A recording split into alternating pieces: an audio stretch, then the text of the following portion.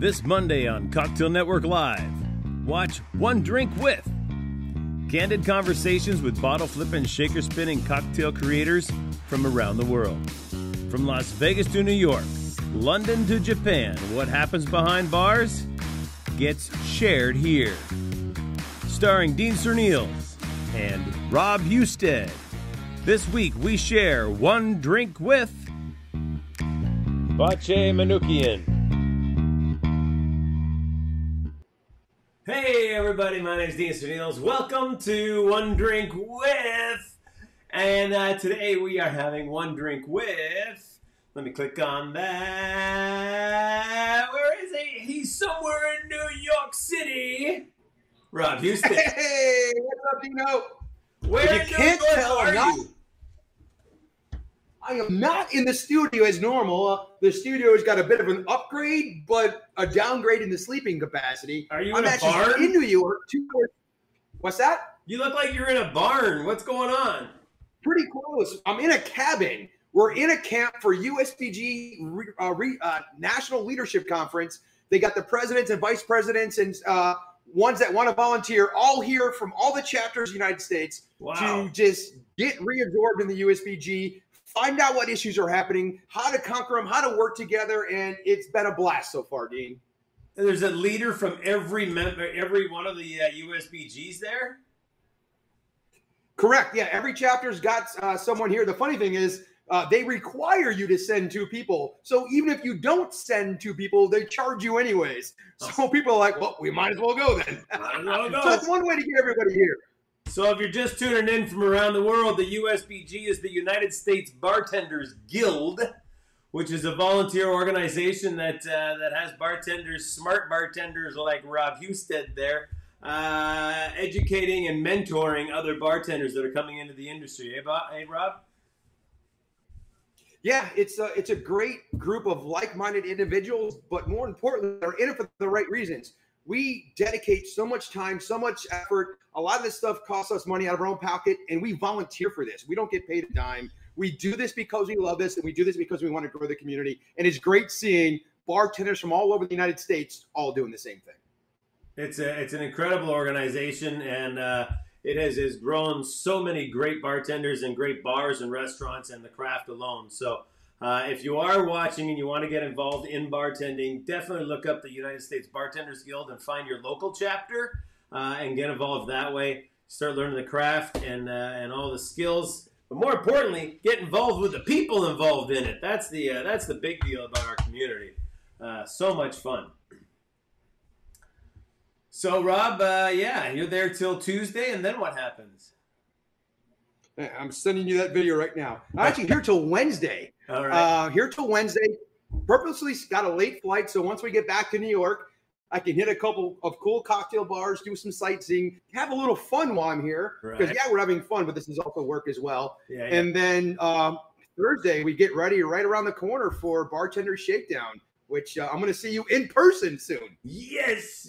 And we're going to tell you more about Bartender Shakedown in a couple of minutes here. But first of all, everybody, I want to just kind of reach out, tug your heartstrings a little bit, and say that we need your help on. This happened to me last time. There we go. Come on, where are you? There it is. Click. Cocktail Network Live. We just need you guys to jump on and help us out by liking and subscribing the show here, guys. We've got all kinds of great content here. Here is the playlist for One Drink With right there, Season 4. I'm not going to start the videos. Last week we had Dario Doimo on. It was great. All right. And there's our website, cocktailnetworklive.com. Again, like Rob said, this is all about building the community. And what Rob and I are doing with Cocktail Network Live is all about trying to build the community of bartending.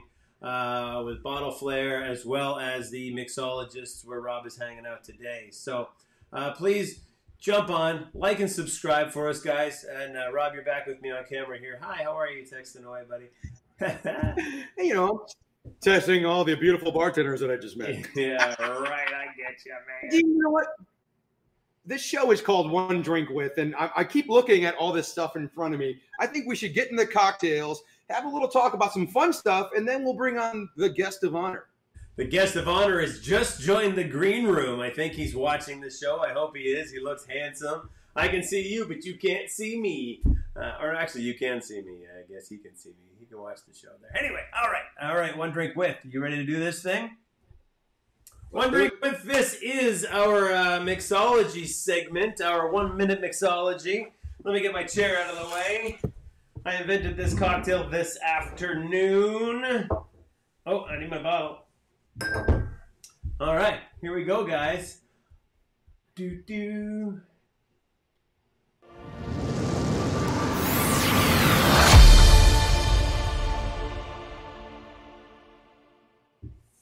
1 minute mixology. Today I'm using Calamity Gin, a big sponsor of the Bartender's Shakedown this weekend. You better get down to West Palm to see this thing, the Improv at West Palm. We've got some of the top bartenders from around the world, and we're shooting a documentary that will be available for streaming somewhere in 2023. All right, here we go. I got a drink for you.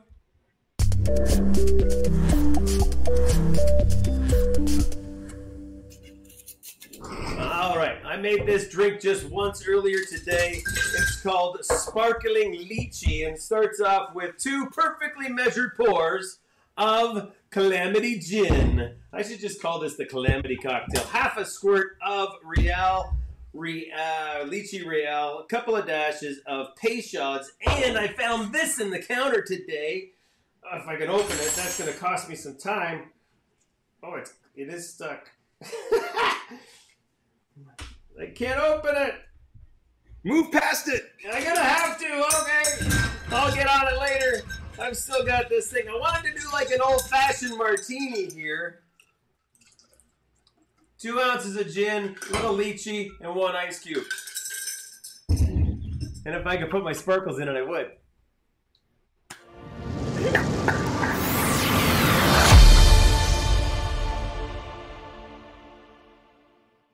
That's the whole idea of 1 minute mixology, right?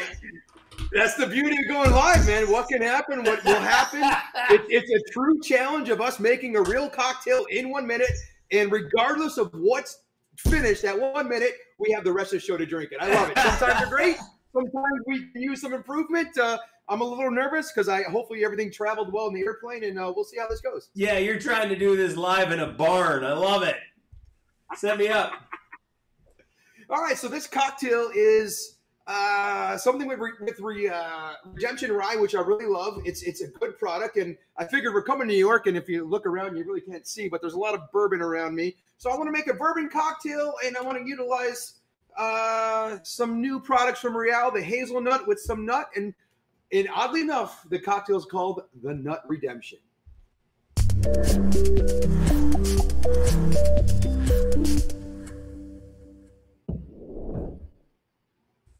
So we're going to start off with 2 ounces. Woo, there it is, of Redemption Rye. 6, 7, 8, in case you were counting at home. And then we're going to use coconut water, fresh coconut water out of the box. 4 ounces of that. And the inspiration for this was going for a fun little highball, and it went in a different direction. We're just going to use 1 ounce of... It was a half ounce, I lied. So I put a little more in there. A half ounce of the Hazelnut Real and 1 dash of the Angostura Cocoa Bitters. We're going to shake that bad boy up, and when we shake, we smile. Strain that into a glass. I was worried about a glass, so I brought my handy Real tumbler, which travels great in a plane and perfect for the campsite. And we're going to top that off with some fresh nutmeg, and there we have the Nut Redemption.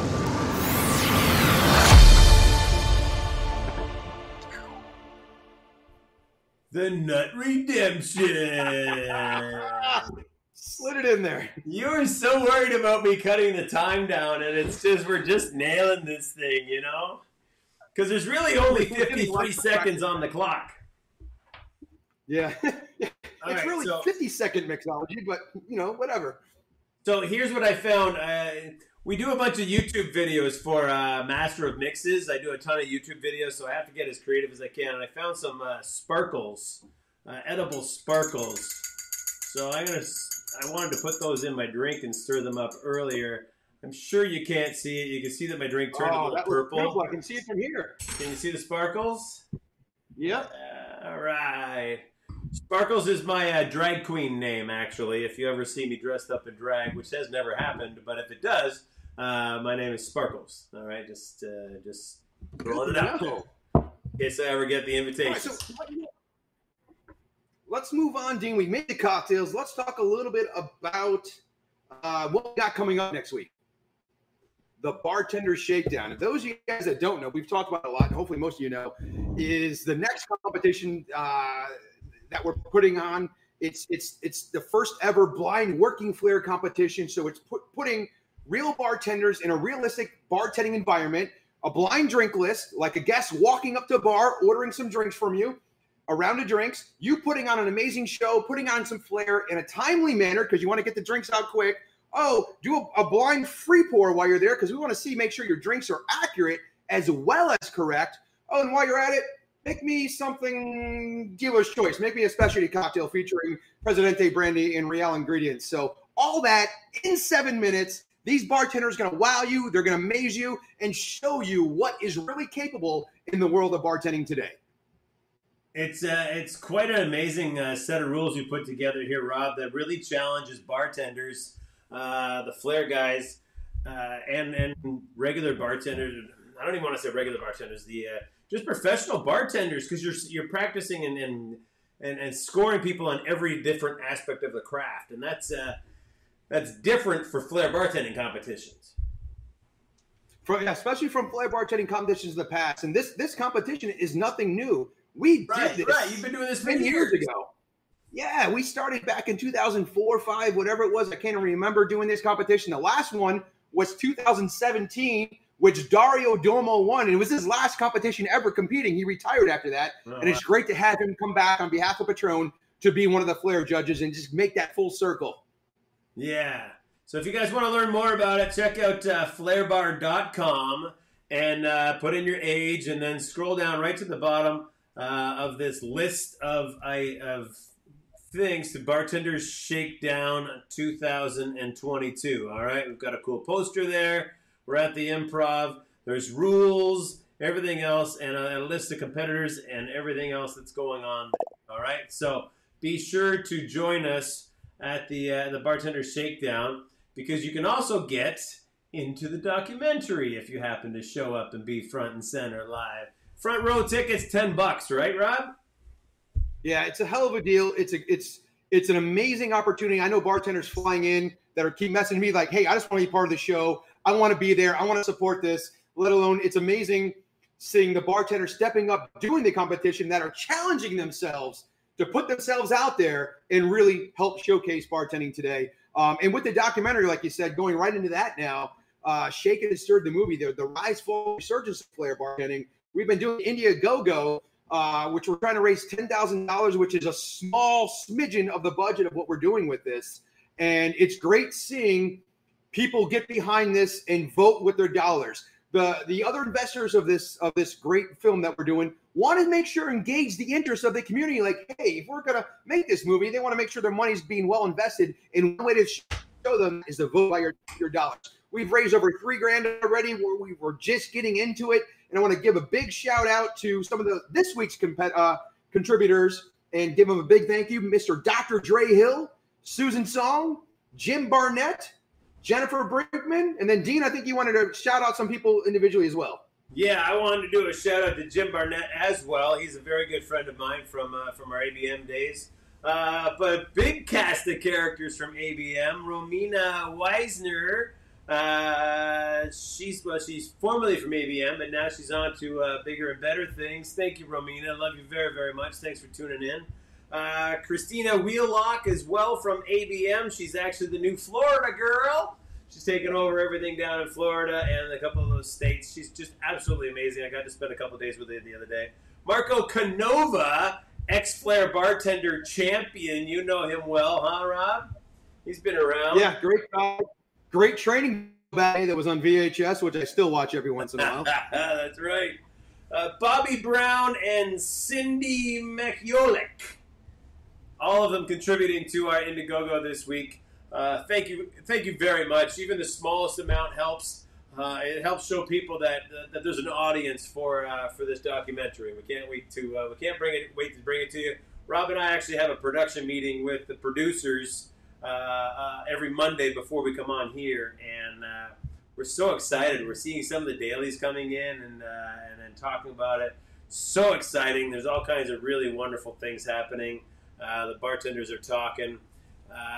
Here's Dan Seitz saying, see the sights. Damn, I miss Flair comps. Thanks, Dan Seitz.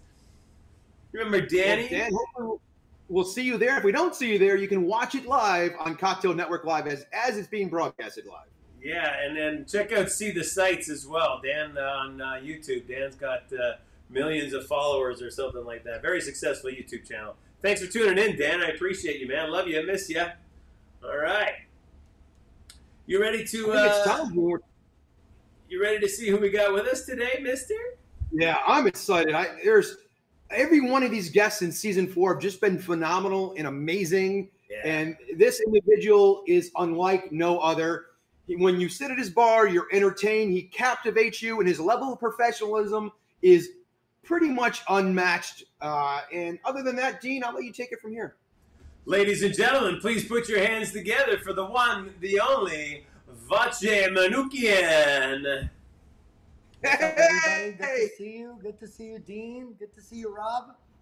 Good to see you too, man. It's been a long time. I haven't talked to you in a long time, I think. It's been a minute. It's been a minute, brother. How are you? Yeah, I'm doing very well. Very, very well. Thanks for joining us on the show today. You're looking great, man. Thank you so much for having me. Showing up Monday. What's up, brother? First question, because we tend to forget about this sometimes. In the show, it's called One Drink With. That's right. What are you drinking? Oh, you know what? I was, true story, I was going to make a Negroni, but I didn't have any gin. So I ended up going with a mango cart today. That'll work. Yeah. Yeah, but I had Negroni on the line. I had Italicus, my Luxardo. I was ready to go, and then I'm reaching through the cap. I'm like, no more gin. So I got no Negroni right now. That's really sad. It's sad to hear there's no Negroni. I know. Tony is so sad right now.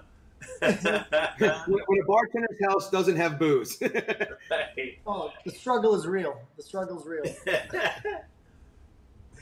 Oh man, it was really good. I got to see Rob. What, about like 2 months ago, a month and a half ago? Yeah, the end of June, first week in July. I was there celebrating my birthday with one of my female besties. We have the same birthday within a week, so we tend to celebrate together and had an amazing time. And thank you for the hospitality. You guys were amazing. It was really cool seeing the energy flare again, just crazy in Vegas, but in downtown Vegas, old Vegas on Fremont Street, and all these bars, you know, different flair bartenders, different bars, and it was less about competition and everybody working together. And that was the coolest thing to see. Yeah, it really is. You know, I keep telling people it feels like a reunion. It feels like someone's putting together like a reunion movie from 20 years ago, but it's not only for one night. It's not one party. It's like every week, night after night, you know, the guys I used to live with, compete with, travel with, practice at the park with, you know, everything that we did for the past 20 years are now standing next to you. And it's just the most amazing thing, you know? So it's very humbling. Everyone's got another next level of gratitude for like where they are, especially the guys that have been doing it for like over 15 years. And it's just so amazing to be in that culture and that energy, and just like you said, seeing everybody come together again with like a high energy level, man. It's so like the energy is so good, and it's crazy, man. It just feels surreal, and I'm so glad you got to witness it and hang out, and then you came to overhang after, and you put on a little show for us. You know, Rob was showing off for us a little bit. That was were showing off in Vegas?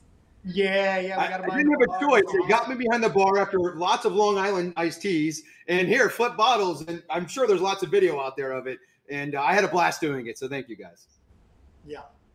And, you know, welcome to Circa. So I'm so glad that you got that downtown experience, man. You know, downtown's awesome. I love downtown.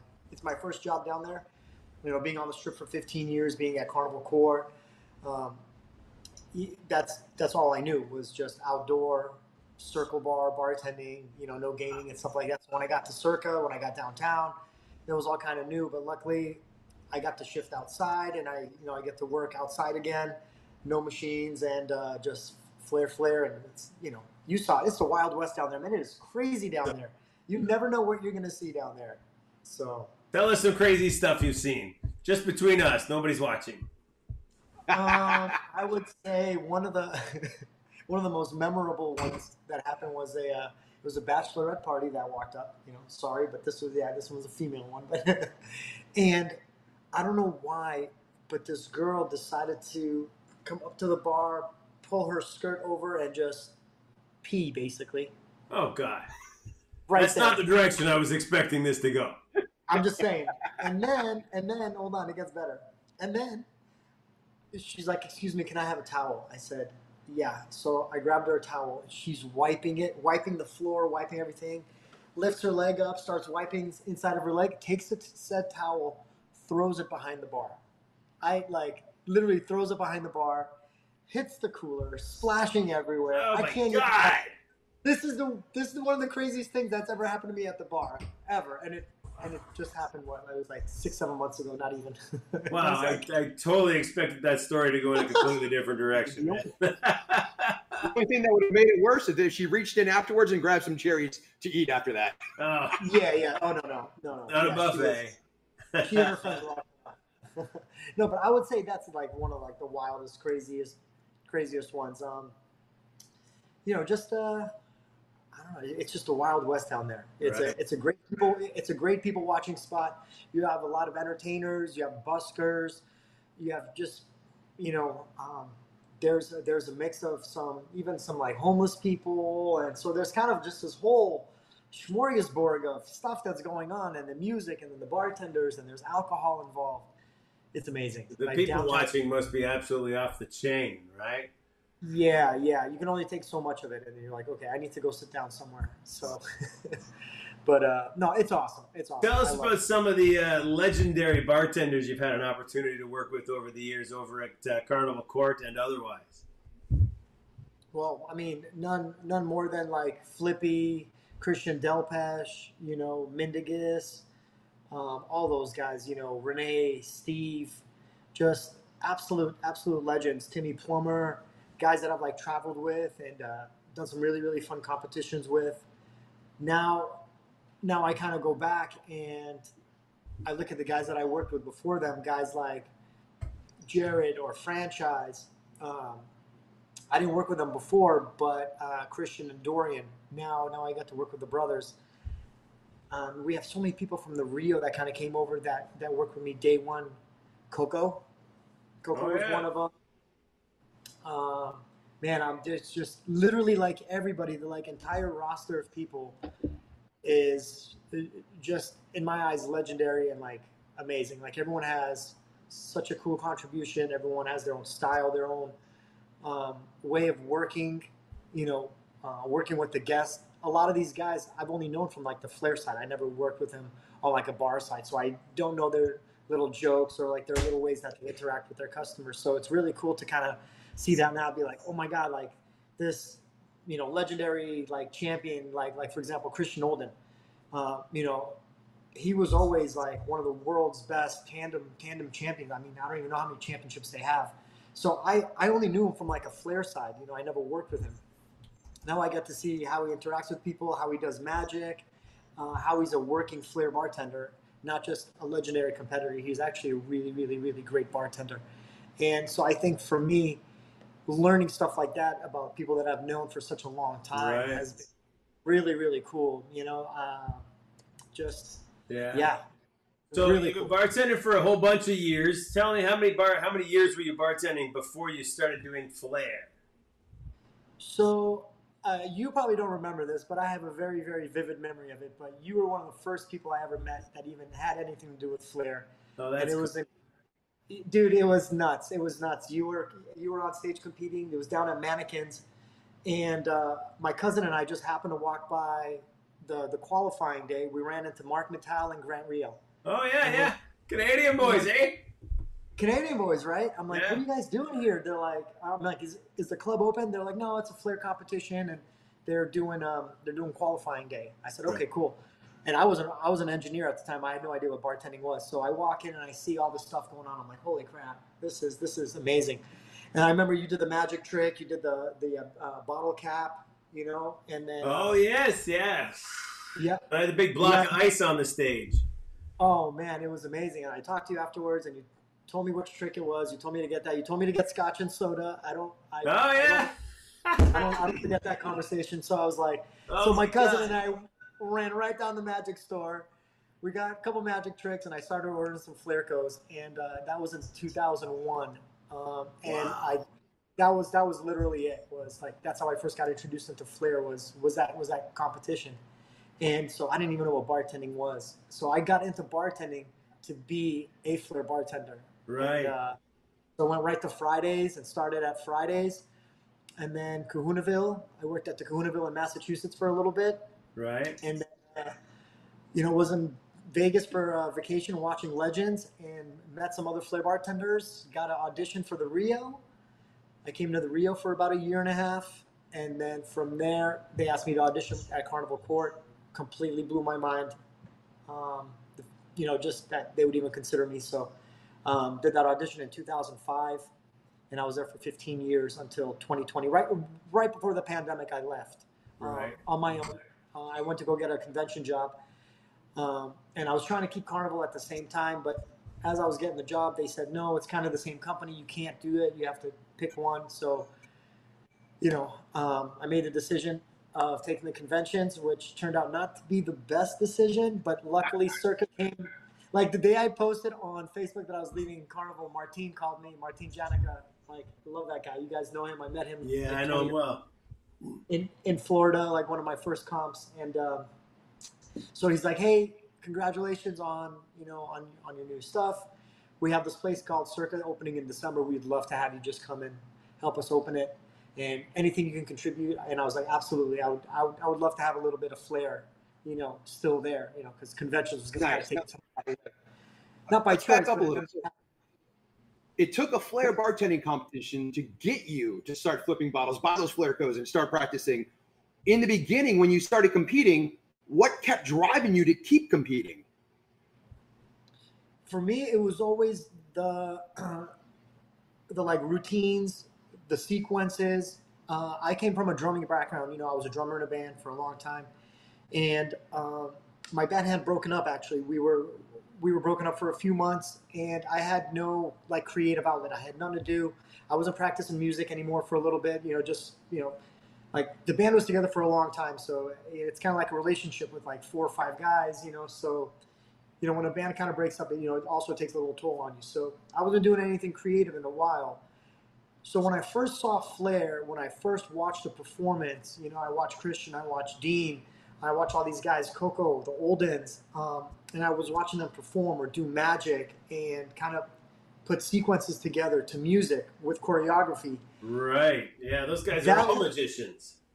Yeah, and that's the one that got me. You know what I mean? I was like, yeah, I want to quote unquote write my own routines, write my own songs, and so I kind of came in as more like a creative background. I wanted to use it as another outlet. Also because I wasn't playing drums at the time, so I was just itching to find something. And it literally just kind of got dropped in front of me.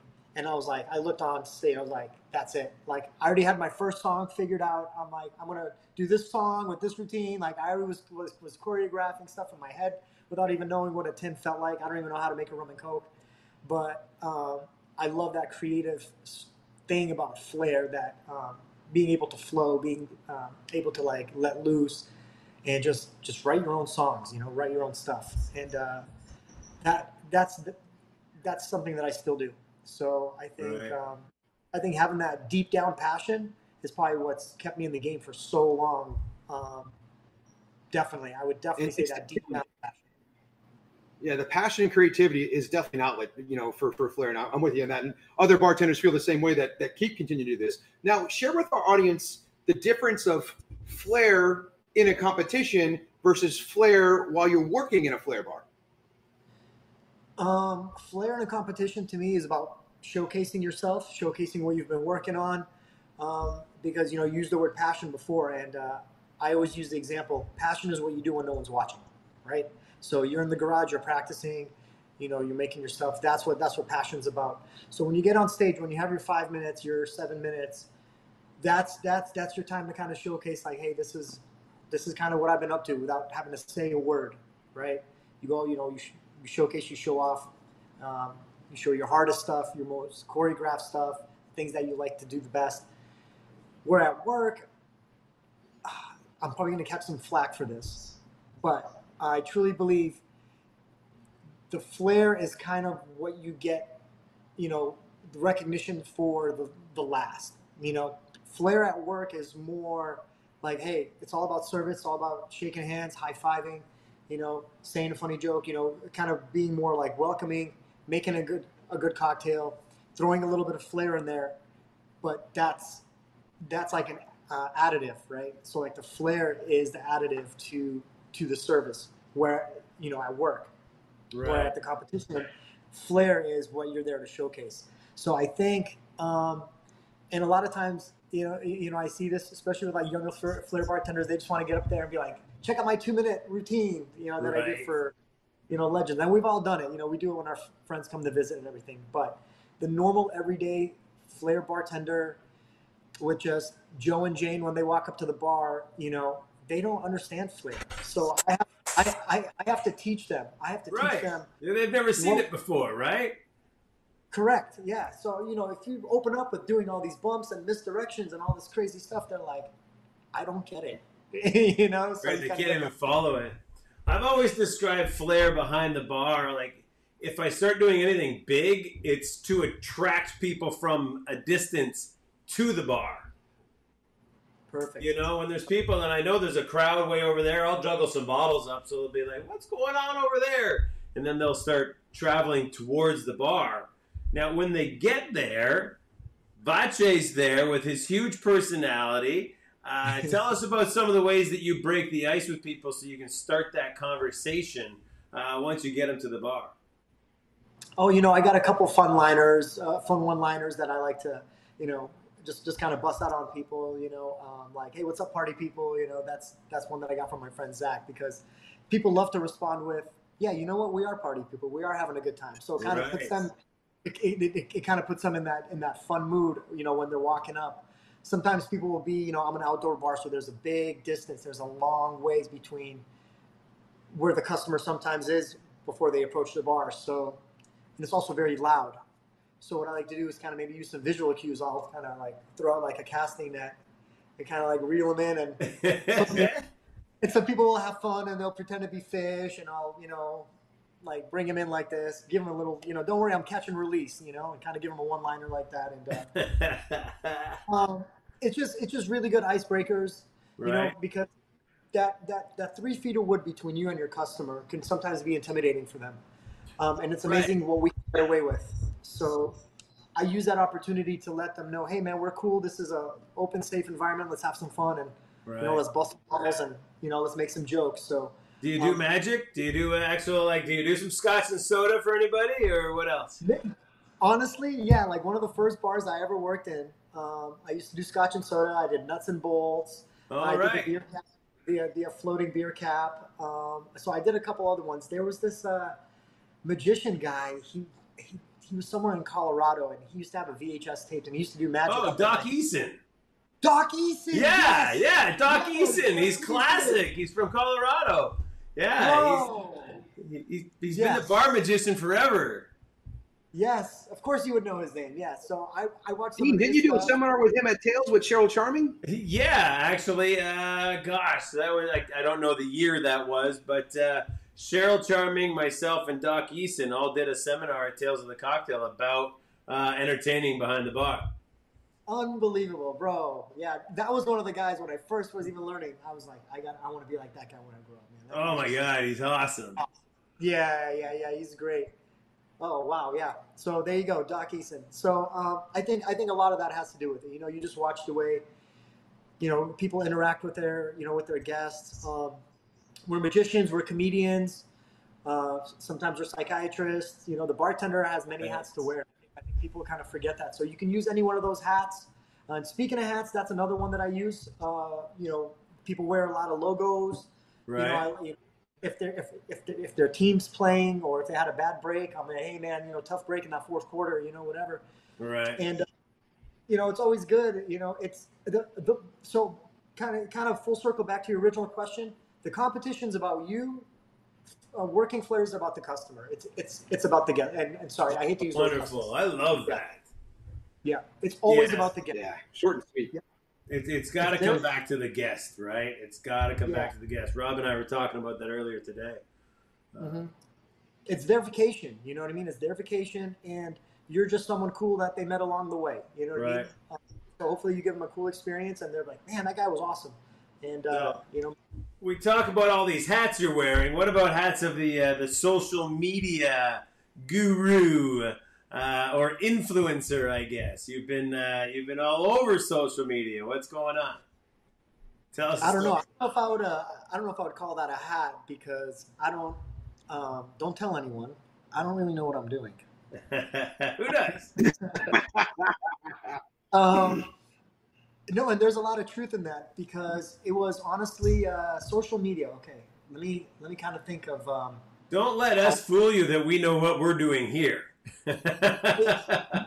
Dude, I mean, like, look at this production. You guys got the whole production going. I am actually streaming on my TikTok live right now. Hold on, I'll show you the camera. Oh, are you? Are you live with us today? Nice. Yeah. Nice. Yeah, I got my link in the bio. So when people go to the link in bio, I put the link for your page in there first, so people can click that. And that's how Dan Seitz got you guys. He was able to click the link from there, and I got him over here for you. So, hey, that's cool. Thank you very much. Thank you. Last I looked, you have over 775,000 followers on TikTok. Like, how did that all start, and how do you maintain that? Okay, how did it all started? There was about a year ago, less than a year ago, in December. I only worked inside for like a little bit, and there was this group that kept coming up, and we were pretty slow. It's December, and I would flare for them, and they would really like it. They would come back, get some more drinks, flare, do some more stuff, whatever. Turns out this lady made a little compilation video, and I think the title said something like "Our bartender going too hard" or "went hard" or something like that. So that's what the caption said. And it was just a little compilation of the different ways that I was flaring their drinks. And it ended up going like super viral. It made the front of like World Star. It got like 7 million in like a couple hours. It was getting shared like all over Instagram. People like Drake liked it. Some porn stars liked it. It was crazy. I had all these people, but I didn't have. Well, I had a TikTok, but there was no content on there. Actually, there was one content, which I'll get back to. So this lady obviously didn't know me, and I had no site, so I didn't get tagged in it. So I didn't get any traction off that. What happened was people kept sending me the video. They're like, dude, like, look at your video. It's blown up everywhere. So eventually some people found my TikTok, and they're looking. I had one video on there, and it's still there. It's my first video. I left it there, so you guys can go watch it whenever you want. But it's literally me taking the dog to the dog park, riding my electric unicycle. So everyone's like, this is not that. This is not the bartender guy. There's no way this is him. He's like this like super dork riding an electric unicycle to the dog park. So people are all like, hey man, if that's really you, you should make videos. That's not you. You should make like all these comments. Like the comments just kept coming in. And I ended up getting something like, I think like 1,000 followers on that from, on TikTok. So I was like, all right, that kind of, was a little out of nowhere. Right. And so unfortunately the video that lady posted her account got banned for something else. I don't know what the deal was, but, I do still talk to her on Instagram. So we're friends on Instagram, Katie. But yeah, her video only lasted like 2 or 3 weeks, before her account got banned. So after that, I was like, maybe I should make a video. I'd like let it slide for like 3 weeks. I didn't say anything. I was like, no, I don't want to, because I've never been into social media. Like I said, I don't know what I'm doing. It was never a big thing for me. So I just kind of like let it slide. And then eventually I'm like, you know what? I'm going to make some videos. Like I'll give myself 20, 25 videos, and that's it. We're just going to try it, have some fun. Apparently people want to watch it. People like it. And, you think to yourself, because you've been doing this for 20 years, you're like, what am I going to do? Right. What am I going to show? Like, I've been doing this for so long. What, like, are people even going to be interested? you have all these doubts, right? Right. Well, we should let your followers know, your followers on TikTok know that if they follow us on, if they watch the YouTube channel, they can actually comment and ask you questions live right now. That's right. I can put questions up on the screen and have anybody answer any questions while we're live. How do we do that? Yeah, you know what? I can see my chat right now, and unfortunately, hey guys, if you have any questions, I got Dean over here. Why don't you guys ask some questions, and we'll get you on the YouTube live. All right? So we'll see. All right, thank you, appreciate it. Yeah, very cool. But yeah, so started posting videos, and you know, Circa was super supportive. You know, for a lot of people that don't know, in a casino, you can't use your phone behind the bar. You can't, you know, do anything. You can't even stick your hands in your pocket and stuff. So for them to allow me to make videos was just awesome. You know, I mean, it's great for them too. You know, they're getting tons of traction right now. Also because now they allow me, excuse me, I do 2 streams a week on Fridays and Sundays. Okay. Yeah, and 2 live streams? What? Excuse me? Is it 2 live streams that you? Mm-hmm. Okay. Yep. I live stream right at the bar. You know, I set up the camera. It's got like a little wide angle lens on it. Put a big tripod. Give you like a little surveillance camera kind of view. You could see the strip or the Fremont street. You could see the bands, the girls. You see all the buskers. You see all the entertainment kind of going on. It is awesome. So, you know, and I think that's just what happened. I just kept posting videos and videos. The ones you think will do good don't. The ones that you don't like end up doing the best, and just kind of built up this little following, and it just kind of kept growing and growing. We do the live streams, so like I said, I don't really know exactly what I'm doing. It wasn't like a planned thing. I'm just kind of just rolling with the tide. You know, when it's good, it's good. When it's slow, and that's fine, just like everything else. And just keep throwing spaghetti at the wall, man. You know, just keep throwing spaghetti at the wall. Yeah, that's exactly what we're doing. Oh my God. And you just have to do that, like, without fear of judgment. And don't read the comments. Don't ever read the comments. Yeah. Don't get the hype involved. Like, don't fall into that trap. Now, Vache, you're a very talented bartender. Your brother Vache is another very talented bartender. How in the past, when you guys were both competing together, did that help and hurt you? And then now, both you working in different flair bars in Vegas, how is that relationship working now? Oh man, it's been amazing. It's been amazing. Vache is he's 8 years younger than me, so you know we have a little bit of a gap, but we've always been super close. We growing up, we always played sports together. We just always hung out together. We were always at the house, and we like super close. You know, we've never even gotten into one big fight. I'll be honest with you. So when I first got into flair, he was obviously a lot younger. And he really didn't think much of it, but year after year, after moving to Vegas and then coming back for the holidays, he kept seeing like another DVD, and he kept watching like more of my routines, and he's kind of like, hey, wait a minute, like you're actually like competing and doing like all the, like he didn't really understand it in the beginning. Part of this thing. Yeah. He's like, what is this? And you're having a lot of fun, and I want to do it too. So he ended up just starting to practice in the backyard, like I would come home for Christmas and he's doing bumps. I'm like, oh dude, like how are you doing bumps already? And then next thing you know, my mom calls me. He's like, he's been outside practicing for like 2 weeks straight. And I'm like, oh, it sounds like you got a big problem on your hands, Mom. Because he's not like, that's it, it's over. He's not going to stop. So sure enough, after that, he wanted to move to Vegas. So, he ended up flying out. He stayed with me and Dario. And I think that's probably why he also got so good so fast. Me and Dario were not easy on him at all. Right. We just kept in the garage, so if you watch his flair, you could definitely see some influence and inspiration from like both of us. And that's just awesome. So, when he got into competition, he was, he got really technical. Yeah. I think he beat me 2 times. And I think I beat him 3 times. I think we've only competed together maybe 4 or 5 times or something like that. So, but yeah, never any headbutting. Like it's always been nothing but love. We worked together at Carnival for a while, so that was awesome. Let me ask you a question. you said that he got technical. Can you describe what you mean by he got technical as a flair guy? Yeah, I think so. So technical is a term that can definitely, transcend kind of through like the generations, right? So when Vahe came in, it was kind of more towards near like the end of like my competition kind of sessions, right? I kind of slowed down from competitions then. Right. So what was technical for us in 2005, this kid comes in 2013, 2014, technical is more 10 splits, 5, 6, 7 Right. objects, Right. multiple bottles, and all these 10 separations and stuff that's going on. And, I've always been blown away by that, but was never something that I really had in my repertoire because I couldn't use it. I was more of a working flair bartender. Right. So I was more about that. Let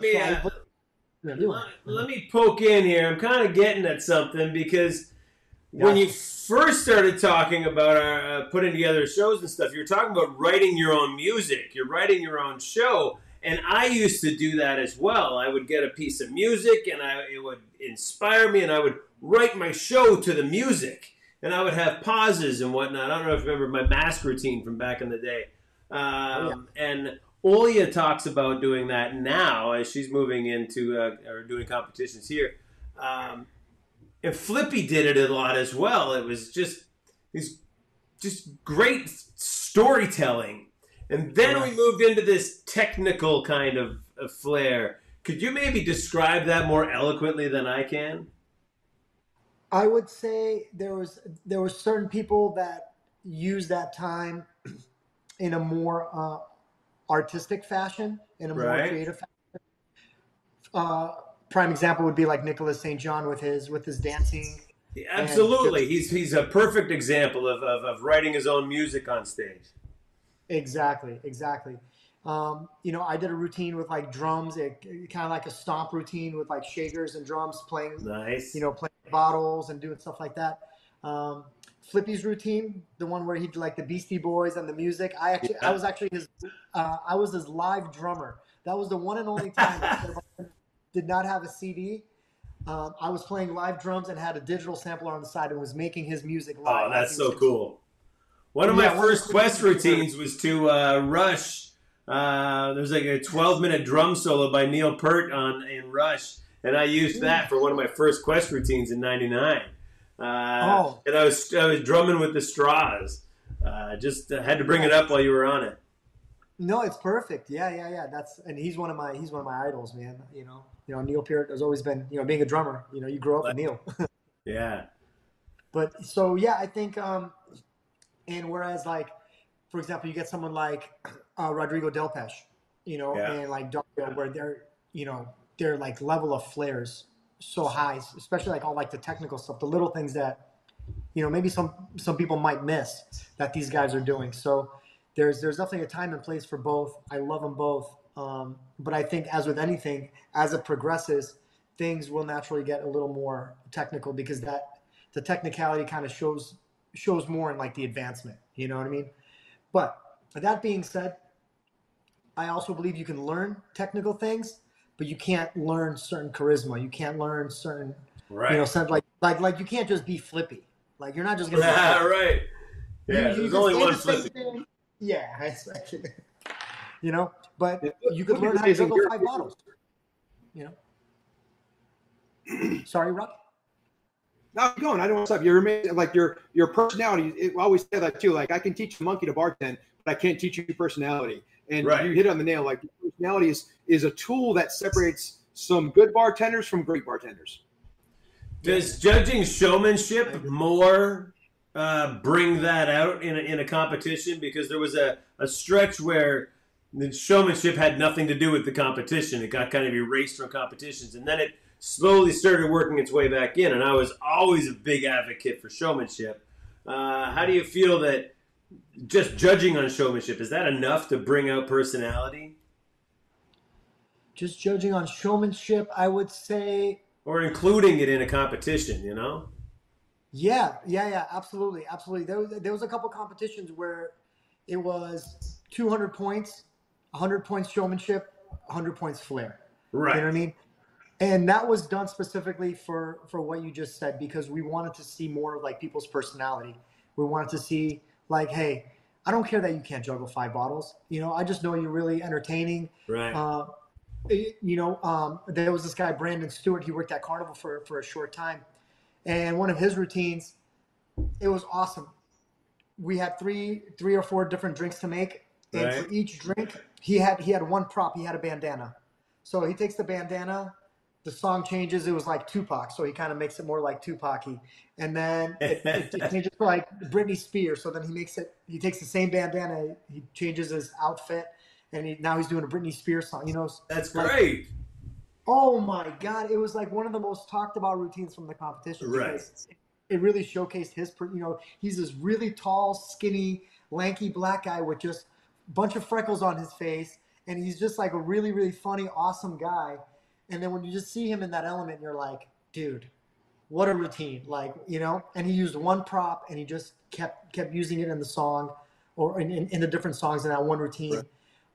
And that was Like, that's how he linked all the different songs together. That's brilliant. Yes. And then it was brilliant. Yeah. And he changed it with every drink. And you're like, dude, okay, see? Yeah. Like 100 out of 100. Come on, man. You know what I mean? Like, how do you even score that? You mentioned you're a true working flair bartender, and us bringing back a working flair bartending competition. What are your thoughts of an actual competition being based on that? Oh, nice. Oh, I love it. And the fact that it's blind, that's the only way. Like, you don't know the bottles, you don't know what level they are, you don't know what drinks they are. You know, people walk up, they're like, Mai Tai, Jack and Coke, vodka soda, splash cran. You're like, I got you.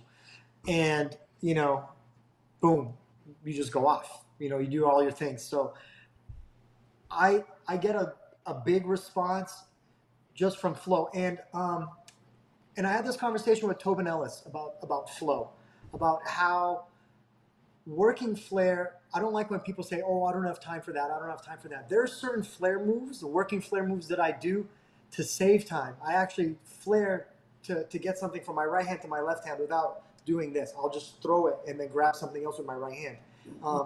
So there's a lot of working flair that is actually, you know, Scott Young talks about it, old time guy. You know, he's pulling bottles off a top shelf. He had a top shelf, and he's like, I need to get it to this side. I need it on this side so I can grab something else. So he was also using flair to kind of, you know, help his flow. So I get a lot of compliments. I got a lot of comments about just even how to work the bar. It might not look like flair, but spearing the limes, spearing 2 at the same time if you can. It kind of looks cool with like one hand getting 2. A little stuff with the straws, little stuff with the pens, the check presenter. You know, I flair people's credit cards. I do like a little credit card magic flourish thing with it. Right. I flick the pen. So all that stuff. It's not. Sorry, go ahead. No. Go ahead. I didn't mean to interrupt you in any way. Yeah. Oh yeah, no. So it's like all that. So as I'm giving you your drink, there's something happening. So there's like this whole working flair. You know what I mean? Right. Without sitting there and doing 2 bottles or 2 tip bottles. Like everything you touch, you can do something with. There's something spinning, something twirling. There's just some kind of eye candy everywhere you look. Yep. And people always like, you just don't stop, huh? I'm like, this is what it's like when you have ADHD. And it's like the perfect job if you have ADHD. Right. Be a Dario was on last week, and he talked about the difference between juggling 3, 4, 5 bottles behind the bar and throwing a cherry behind your back and catching it on your toothpick. Yeah, exactly. And I would say the cherry's harder. You know? Right? The impact of that, because people can follow it and they get it, right?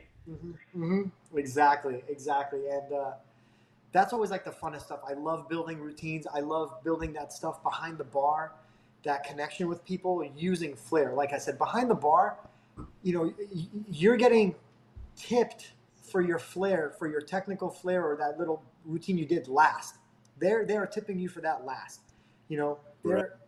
If you get a good tip, it's because you gave them a good experience. It's not because you did 5 bumps. You know what I mean? They don't understand 5 bumps. They just, I mean, they see it, it's cool, but they don't understand that deserves, you know, a $5 tip or a $100 tip. You know what I mean? It's like that you know, you do less for someone and you give them a good experience, and you know, you get tipped on your flair the last. So being a working flair bartender, you got to know that. You got to know that line where it's all about the guests. It's all about the guests. You have a little window to show off, and you have to show off at the right time when you have the crowd, and the crowd's got their cameras out, and they're like, "Yo, these guys over here, these guys are awesome. You got to watch these guys," and they're just watching all the bartenders. That's when you know you have that extra 15, 20 seconds to kind of. It's just engagement. People just want to be acknowledged and engaged with. Yeah, totally. You know, let them pour their shots. Oh, it just happened to me this weekend. Check out this story, right? So you guys wanted crazy stories. This guy, he's been coming to the bar for like a year. Super, super cool guy, high energy, always good dude. He's like super buff, you know, he's got long blonde hair, and he just walks up and he's got this presence about him. And he came up to me and he got some drinks. He was awesome, came up more, got some more drinks. A few months later, whatever. By like the third time he came up, someone finally walked up to him and said, "Hey, can I get a picture with you?"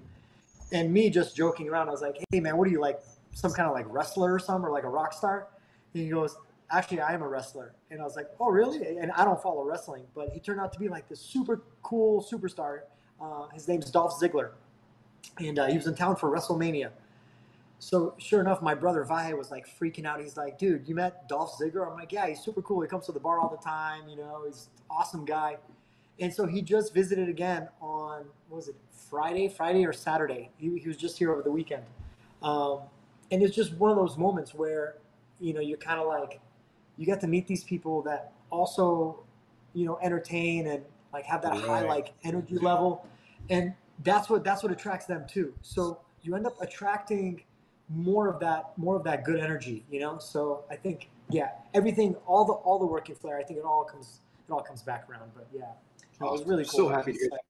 And you brought up a good point, is you never know who's sitting at your bar. So always be on, always be positive, always be smiling, always give good service. With that being said, I want to ask you a question, and think about this for a second. I want to start asking all of our guests this, is what one piece of advice did someone give you about this industry that impacted your life and how you bartend? I would say, don't take anything personally. I would say that's a really good one, you know, especially with flair. There's so much ego involved, you know. It's like, you know, you always think like, you know, like you're like, "Oh my God, I put this routine, I put this performance on for you." You know what I mean? And not everybody appreciates it. Not everybody enjoys it. Not everybody wants it, you know. And I saw like some people would kind of take some of that personally, and then maybe let that bad energy affect your next guest. I mean, because your next guest walking up to the bar doesn't know what your previous interaction was like. So if you take things like too personally, you shoot yourself in the foot. You give off a bad energy. It's hard to build. Good vibes at the bar if you take stuff too personally. You know, you're just a bartender. You know, you're over there to serve, and then everything you do extra is because you want to. So, I would say, yeah, definitely don't take anything personally. I will never forget the line that the lady told me at my orientation, which I still hold true. It said, "Keep your hands off other people's money and keep your nose clean."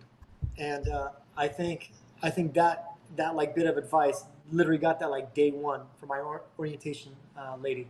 Right. I think that was a big one. I was like, okay, got it. You know, like cool. Perfect.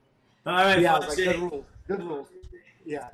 You know, we're creating a documentary about the rise, fall, and resurgence of flair bartending. I know you're very close to it because Lindsay Pleblomo is working with you at Circa, right? Oh yeah. Tell us what you hope that you know, this documentary. Let's imagine that it comes out and it's a huge success and it's awesome, or even if it's just this underground thing, but it's still awesome. What do you think it can bring to our industry and to bartenders, like individual bartenders? I think it could bring probably one of the most important elements to any kind of community, especially a smaller community. It's it's documentation and culture. I think Nice. when you guys are going to, man, how do I say this? There's like a lot of like for example, like Lindsay. You just mentioned Lindsay. Right. You know, she's relatively newer, right? So I think this is like such a good way to kind of like show like the culture of flair, the like documentation of flair, the way it's developed and changed over the past like 20 years. How it continues to evolve. And how it continues to evolve. And you know what? You can get on this train at like any time. You know, it's a very tight, small community, but anyone that wants to be a flair bartender can instantly have 50, 100 new friends, literally like overnight, just by picking up a bottle and tape, you know, in a tin.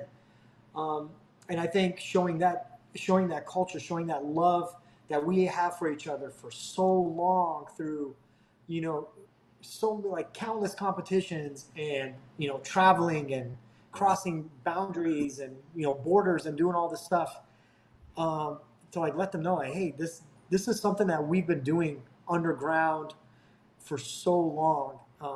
And like you could be a part of it. This is what it looked like. This is what it's looking like now. Hey. Come in and bring your own art, bring your dance, bring your music, bring your magic, whatever you got, bring it and show us. Become part of the community. Yeah, be a part of the community, and that kind of goes back around to kind of like the TikTok social media stuff is. Right. I think what TikTok is doing, and this is something that we've all done, the three of us here for a very long time, even before it was, you know, they like told you to do it. Before there was an internet. Yeah, we're like, this is my love, this is my passion. I don't care what you guys think about it. I am here to express it for you. I'm here to create this routine for you. Hope you enjoy it. You know what I mean? And I think TikTok is doing that for all kinds of people. You know, like there's a window washer guy. He puts soap on a window and people send him logos and he makes little logos out of soap on a window. That's just flair. You know, that's that guy's flair. You're right. Yeah. Yeah, that's flair for his business for sure. Yeah. So I think the documentary will like let people know, like, hey, this is our culture, this is our life, this is our passion, this is what we've been creating, right, way before you guys even seen it. So I mean, I don't know, like what better people, you know, Rob, you had the magazine, Dean, you have the bottle, like you guys know everything, you know, you guys know everything. So I know there's gonna be so much I learned from it too, and even being involved in flair for 21 years, I'm going to be like, oh my God, like there's so many cool stories. There's so many cool stories, right? So many. It's been wonderful for us doing some research for it and talking to some of the old friends. You know, I just got off the phone with Scott Young a couple days ago. I've been talking to John Bandy on a regular basis. And now Rob and I are doing this show and talking to you and Dario again. Just getting this conversation, the energy kind of rolling again has been super exciting for myself. And I know Rob too, right? Yeah, it's great to tell these stories, and more importantly, like you alluded to, is inspire the next generation and show them the path and show them the mistakes we made, and let's just keep building on everything.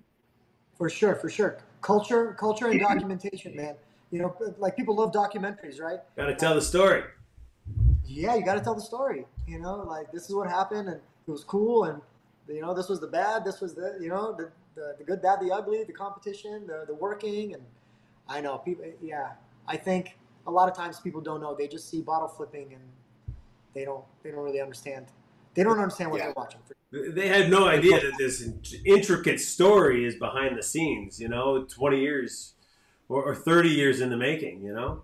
Yeah, I mean, yeah. Think about what it took for the three of us to be on this, you know, podcast right here, on this live right here. You know, right? It's crazy. It's crazy to think what it took for us to get here. Well, hopefully, Vache, we'll see you next week in West Palm Beach, either on the stage or in the crowd supporting as well. I know we've been exchanging questions and answers, so I'm not going to say, and I'm not even going to ask you if you're going to be there or competing. I'm just hoping to see you there. And with that, thank you for your time. You've been amazing, and Dean and I love it. And thank you for what you continue to do for the industry. No problem. Thank you, guys. I love you both. You guys know that. We have long, great history together. Honored and blessed to be on here. Thank you so much for having me, man. I can't say thank you enough. And you know, yeah, hopefully I'll see you next week, brother. Vache, you've helped my heart grow 3 times today. I had no idea that that you were in the audience. I mean, we had the conversation about Scotch and soda so many years ago, but Yeah. I didn't realize that young man I was talking to was going to be the Vache Manoukian that we know today. So, Hey. so honored. Thank you. So honored. Well, no, hey, thank you. I'm honored. Thank you for being so cool. I mean, you have this random guy walking up to you and be like, hey, dude, what's that? And, you took the time, hung out with my cousin and I. Yeah, I'll never forget that. So, literally day one. So thank you. Cool, man. All right. Love you. We'll see you this weekend, right? Okay, sounds good. All right. Vache Manoukian. Love you guys. Thank you so much. Thank you, man. Thank you very much. We'll see you. Take care. Bye-bye, guys. There's Vache joining us all the way from Las Vegas, Nevada. Dean, that brings us to the last sip, because I see you got just about a sip left, and I'm pretty much there myself. I've been nursing this sip for the anticipation of the end of the show. We need to create like a fancy thing here, One last sip.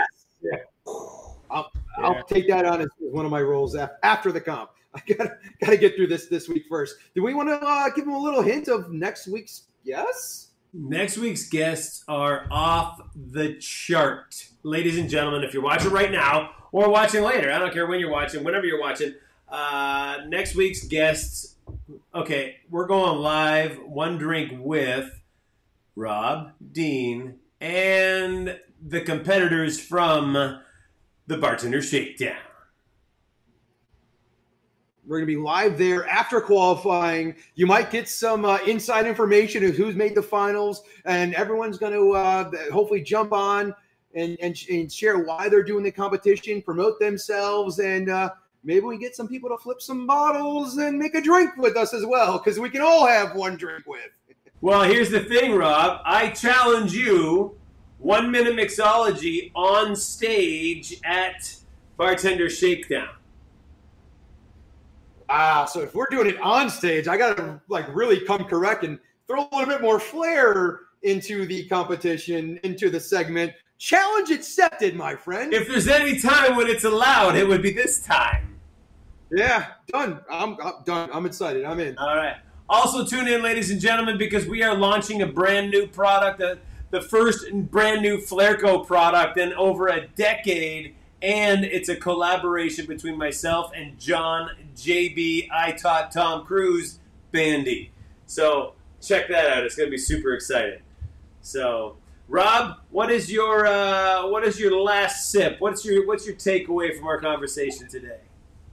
It's a couple things. Is that camaraderie and family that we've always had with Flair bartending, and it never dies. And we're the first to compete against each other, but the first to jump on stage and bar back for each other and give you my tools, my tins, whatever you need to help.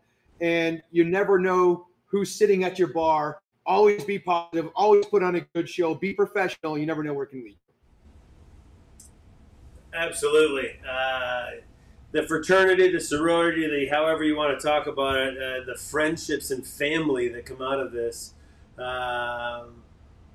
One of my take-homes today is the fact that Vache and I met while I was, or just after I'd done some cool stuff on stage back in my day, I didn't know that story. I didn't remember that story, and it really tugs at my heartstrings, man. But I had a different one drink with, or last sip, is how Vache talked about writing your own song, writing your own music on stage. And like I said, Oya talked about it as well. Taking music and creating a story and creating a show with sound effects and some fun in it. And it's not just technical difficulty. The show is so important, and I really hope, and I know we're striving towards, I'm really pushing to bring us back in that direction, because I think it helps connect the at-home audience, or the lay audience, if you will, that doesn't understand the technical difficulty. I've been bartending for 30 plus years. I've been doing Flair for every one of them, and I watch some of these guys and I can't follow it. I can't follow the tins splitting and the bottles going and everything. I'm like, what the hell just happened there? And I've been doing it for a long time. So, but I can watch when Flippy catches a bottle in his arm, and the music goes off, and you can hear a baby crying in the background, and he's cradling this bottle. I think it's so funny. So I look forward to that coming back, and I just like the way that Vache talked about writing your own song. So that's my final sip. A little long-winded sip, as always. Love you, Shaker. Cheers to you, sir. There's the cheers. The final sip. Cheers. The other side. There it is. Boom. We'll never get it right. Cheers. I'm on the other side this time. It threw me off. Yeah. No worries, brother. But yeah. Good stuff. All right, guys. We will see you next week where we are going live, One Drink With, from West Palm Beach, Florida, at the Improv in West Palm Beach. Rob's famous Bartender Shakedown 2022 coming at you. Thanks for joining us today, guys. Rob, take us out, man. Thank you, everybody, and can't wait to see you next week.